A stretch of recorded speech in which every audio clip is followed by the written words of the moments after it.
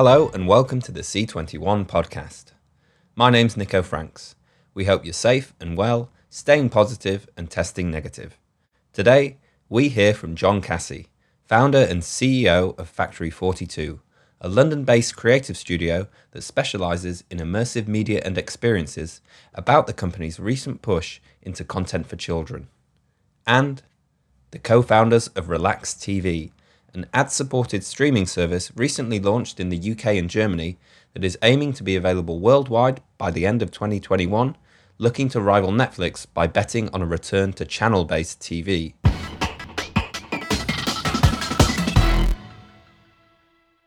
UK production studio Factory 42 recently launched a children's content division to tap into the educational technology market, which is projected to be worth in excess of $155 billion by 2025.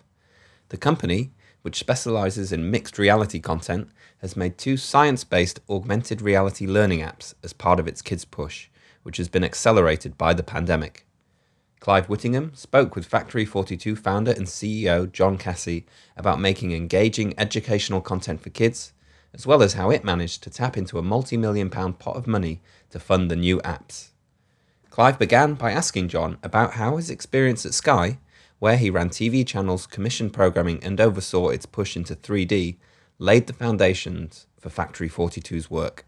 I was at Sky for over 10 years, and although Sky may not be the most traditional of broadcasters, the whole believe in better ethos was fairly heavily stamped upon me. The ability to sort of see where technology is disrupting the content industry and see how you can provide new types of things to new types of audiences was really, really exciting. And so really what we've done is we have built a company where we've brought brilliant people from the world of games, people who've made AAA games for Sony PlayStation, combined them with people who worked on visual effects for films ranging from Hobbit to Fight Club to Harry Potter, and then also TV people who've worked on everything from The Apprentice to BAFTA-winning David Attenborough shows, and brought them together to try and work out where is storytelling going with technology changing, and how can we create new types of content that is worth paying for and that audiences will be delighted by.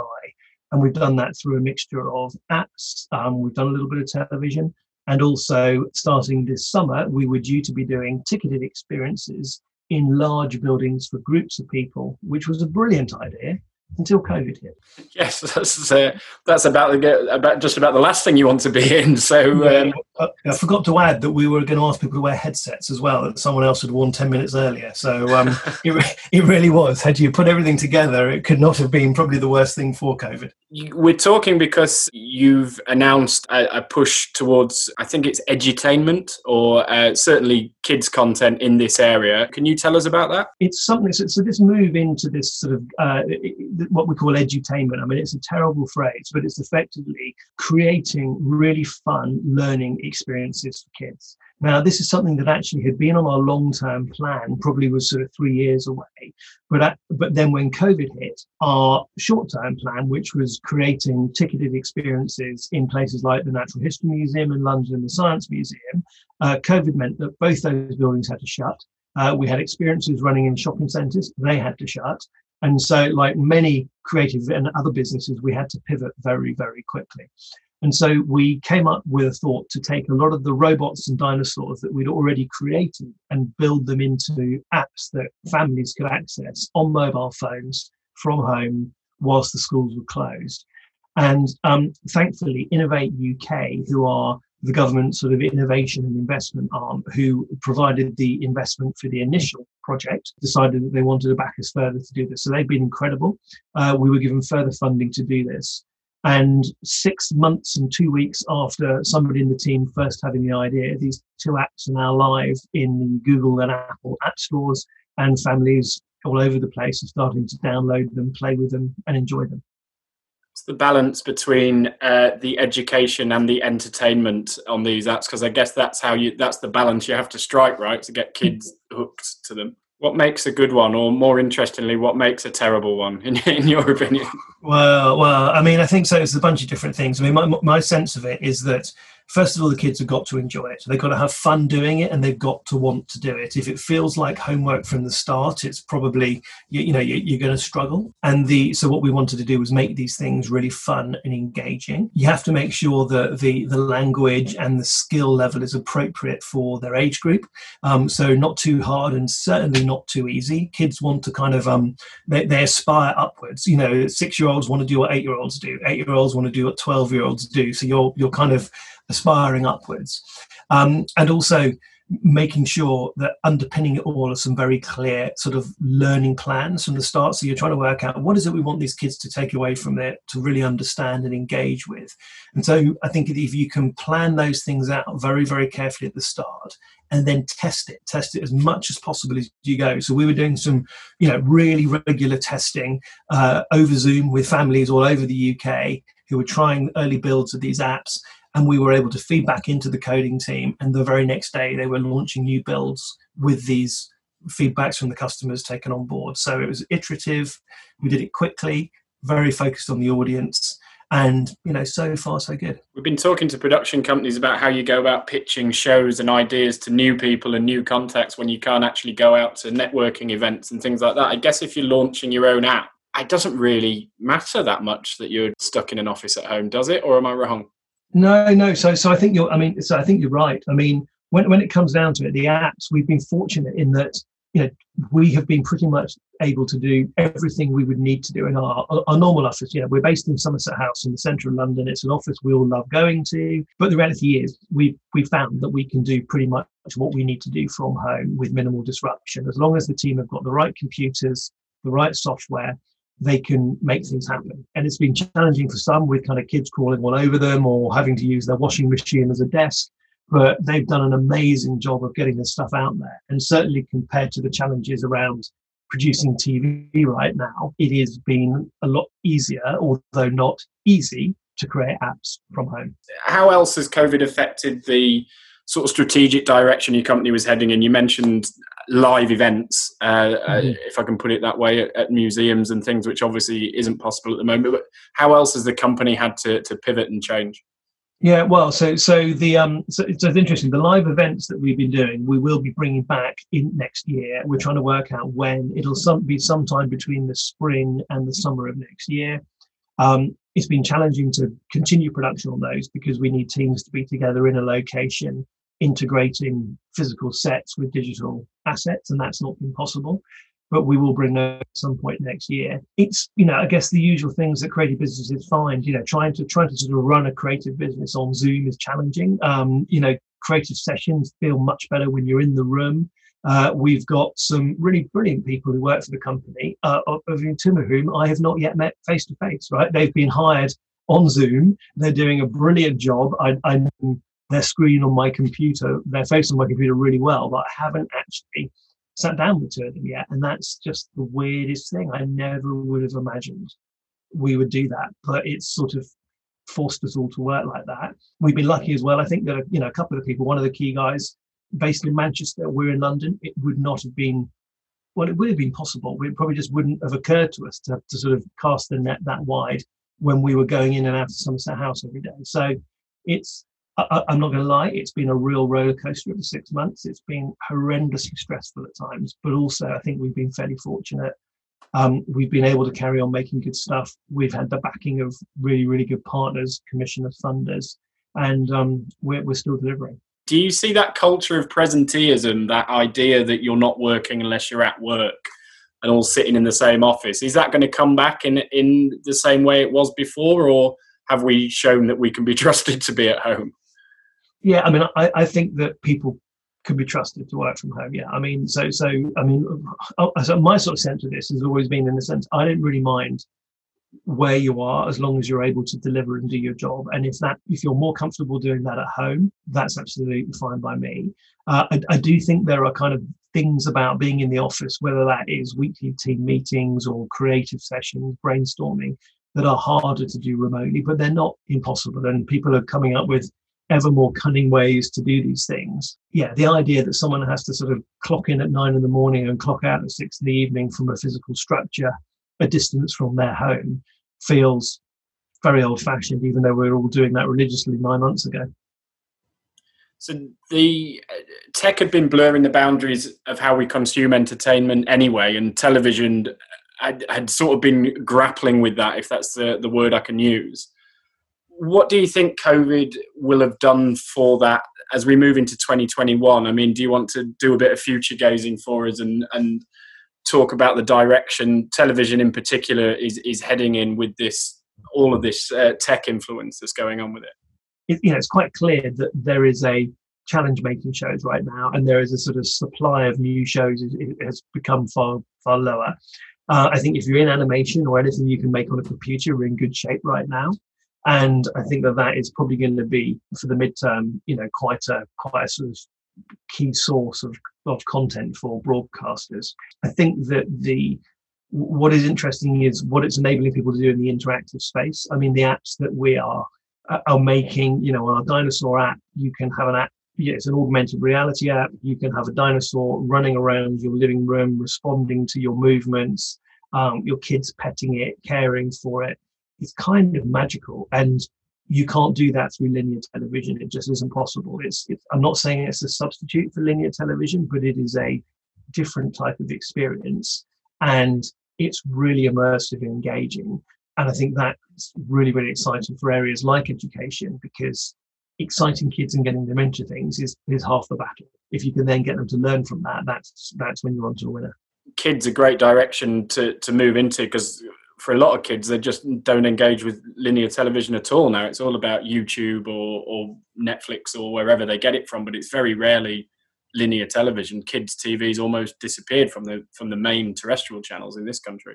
Yeah, no, completely. I mean, we have a Sky Q box at home. My kids are always on, pretty much everything they watch is on demand. They're on Netflix the entire time. They, iPlayer, hardly any of it is a live transmission. It's kind of alarming. I'm probably some sort of classic sort of media hypocrite in that I ration my own children's screen time quite a bit, even though my household livelihood depends largely on it. And but my kids, my 6-year-old is far better at dinosaurs than I am, which is just the case, right? She got to it so quickly. She is not somebody who spends loads of time on a phone, but there's that sort of intuitiveness. I mean, it's been well designed, but she is across it and gets it in a way that is both remarkable.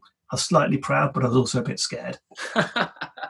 You mentioned you were fortunate enough to secure quite a sizable funding grant for this. Can you talk a little bit about that, the process of getting that, first of all, and then second of all, is there a fear with certainly some sort of economic strife coming down the pipe at the end of all of this, that grants and funding for more forward-thinking and tech things and the arts are going to be harder to come by in 2021 and beyond? So the dinosaurs and robots apps and the ticketed experiences we were talking about earlier, they're funded by a big sort of government initiative in the creative industry. It's called Audiences of the Future, and I think it was a total pot of about 33 million quid. It was like an open competition back in the sort of second half of 2018. There were 4 big sort of top prizes, I guess, each of £4 million each, and we went for one of those in a consortium which included Sky and the 2 museums, the Almeida Theatre, the University of Exeter, and we won one of them. So that's been brilliant. And Innovate has subsequently provided us with a bit more funding to do these apps. And they've been amazing, Innovate. I mean, we're lucky we work with commissioners and broadcasters across all the big players, and generally we've got good relationships with all of them. But I must say that, the government, who it's very easy to sort of say negative things about, have been phenomenal throughout this process, really backing our creativity, giving us the space to do what we need to do, being fairly relaxed when things have to change massively because of COVID, and just continuing to support us. So if the government's able to carry on doing that, then I think we're in good shape. There is only so much money that the government is going to be able to spend on lots of different sectors. I think that healthcare and education are probably going to be the government's priorities. But that said, there are some really great opportunities for creative organisations, particularly if you're the sort of organisation that does want to try new things. And so, people I think have been really, really brilliant supporter and sort of champion of our work. So we're really pleased to work with them. What are your big priorities for 2021? I mean, just keeping the lights on, or more ambitious than that? Yeah, well, I think in COVID, most people sort of feel that keeping the lights on is a good day. I think we're more ambitious than that. We've got some new things starting soon, which we're very excited about, and I think that will keep us occupied for a while. I think that we definitely want to get the Dinosaurs and Robots live ticketed experiences back up and running. So that's going to be a big focus for next year. We want to build on what we've learned with the Dinosaurs and Robots mobile apps, because we think there's a really interesting opportunity there. And, we're just interested to see where this goes in terms of blending that world of technology, storytelling, visual effects together. So it's a combination of being a slightly sort of tantalizing but slightly terrifying time in COVID, isn't it? It's where everything changes every single day. But I think if you hold your nerve and you focus on the important things, you conserve your cash, and you push on, then I think the opportunities are out there. John Cassie of Factory 42. AVOD service Relax TV recently launched in the UK and Germany and has ambitious expansion plans worldwide, as it sees itself filling a gap in the market not catered for by the likes of Netflix, Amazon Prime and YouTube outside of the US. It uses a hybrid model offering linear television channels targeting niche interests, which also allow users to fast forward or rewind through, as well as select videos on demand. They believe this will solve the problem we often face in an on-demand world, where we're endlessly scrolling through for the right program to watch. I spoke to the company's co-founders, CEO Ronnie Lutzy and President Dirk Wittenborg, to discuss their business. I began by asking Ronnie how exactly a TV channel can be on-demand and linear at the same time. So our offering is structured in linear channels that allows the viewers to enjoy TV immediately. So different than, for example, on classical on-demand, you do not have to go into the app and spend an average 7 minutes, I think, in the US to find any content. So you open the app and you can enjoy TV immediately and avoid the long search times we know from SVODs, for example. But as soon as you, for example, jump in the EPG of the service, it is at the same time the on-demand section.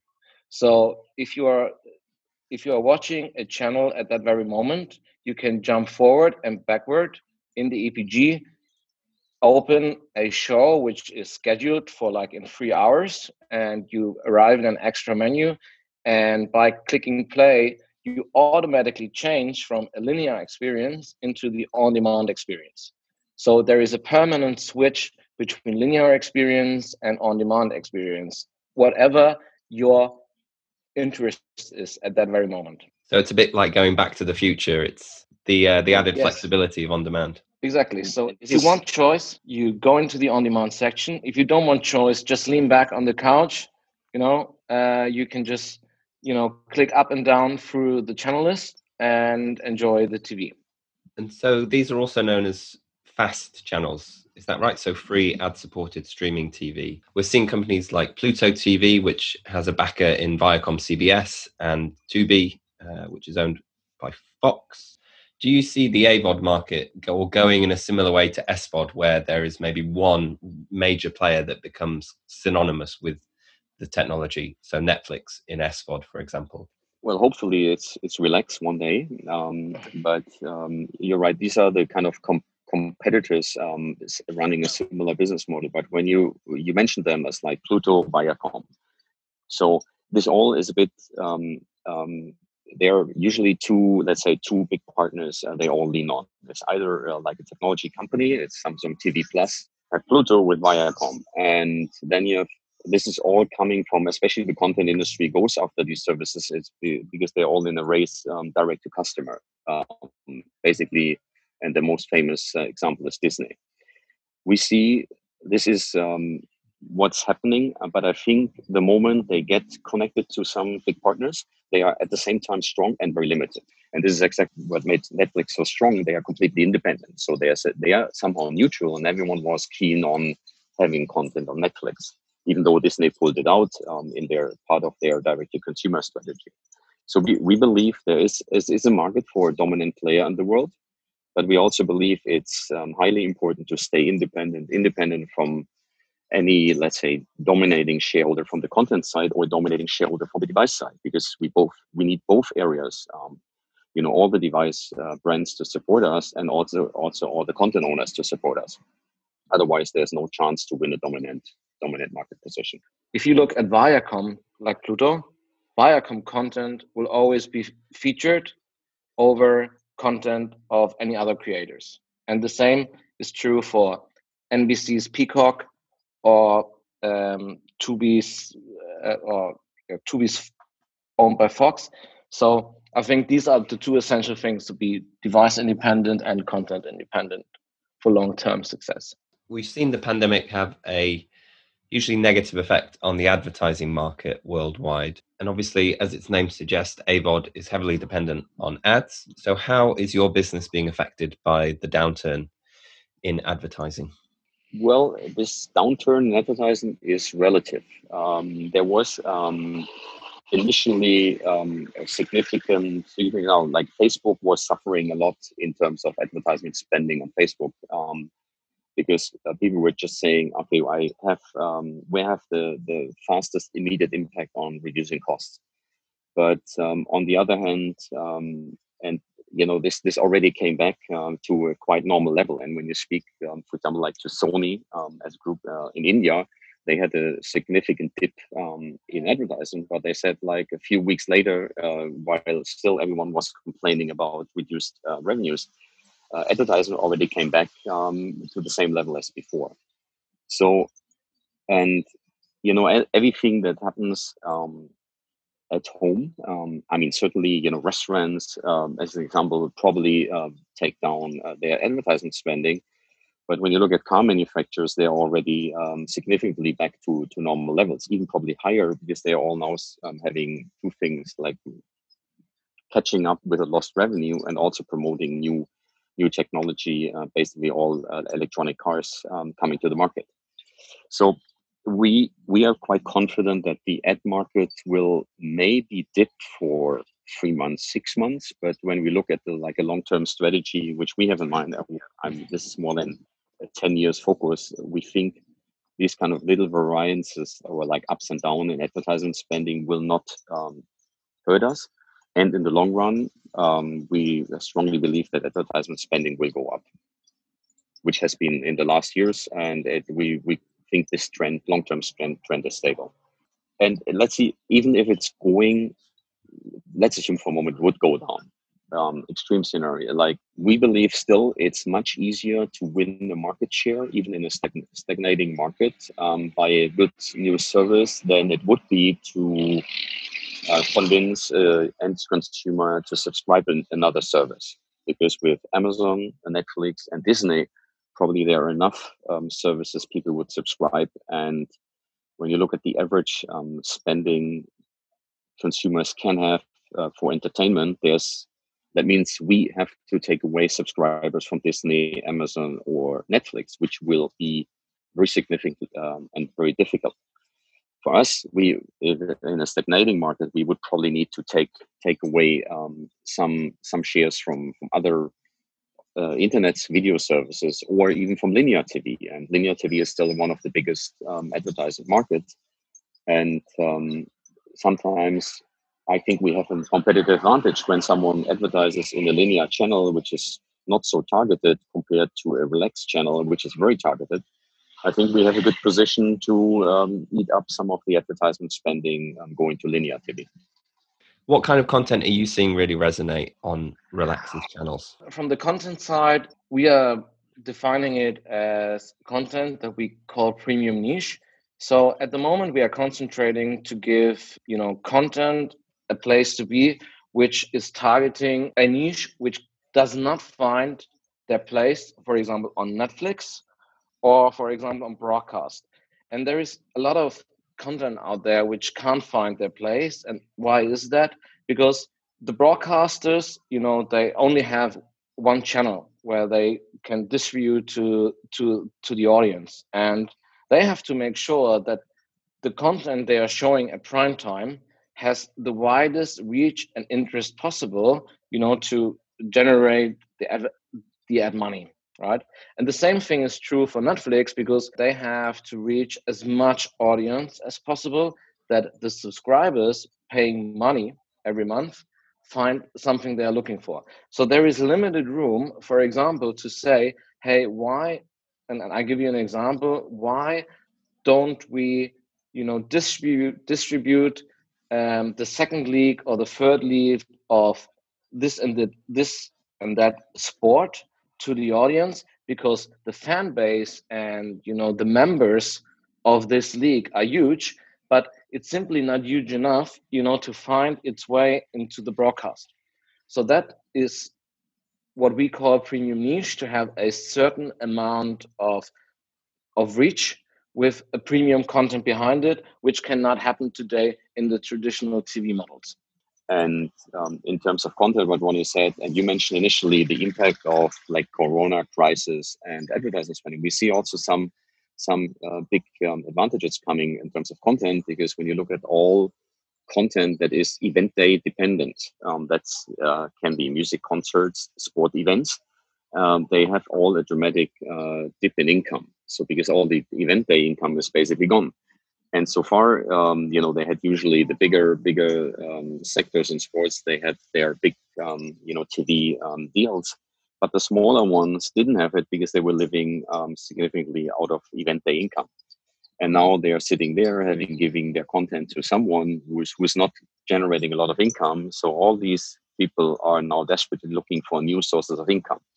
And the perfect offer for them is, getting their content out on a platform like Relax, to have additional advertisement income from revenue shares. So we believe that everything that is event day driven is quite perfectly prepared to be on a platform like Relax. Besides all the other premium niche contents you may fit under the category. We can build an own channel for every interest. So we can have a channel which is showing motocross the whole day, one channel showing surfing, one channel showing music. We do not have a limitation in the number of channels, and we can add a certain channel only for a certain region. We can take it out. It's not more than a click box in our backend. And that makes the offering so strong compared, for example, with traditional linear broadcasters, because their distribution of setting up a channel, via a satellite operator, for example, is a really big process and is also connected to a huge investment. And in terms of rights and how flexible you are, do you need exclusivity? And also, do you operate a revenue share model in terms of monetization for the distributors, or do you take license fees?